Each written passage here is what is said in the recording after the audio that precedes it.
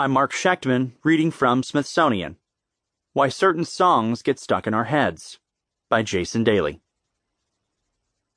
Earworms wriggle their way into your brain, lingering there for hours, impossible to excise.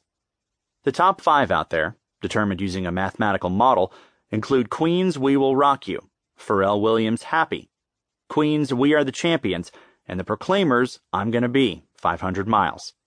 Our deepest sympathy for the hours you will now surely spend humming. So what turns a song from a passing tune into the mental equivalent of a CD set to repeat? Kelly Jakubowski of Britain's Durham University wanted to figure out just that, reports Joanna Klein for the New York Times.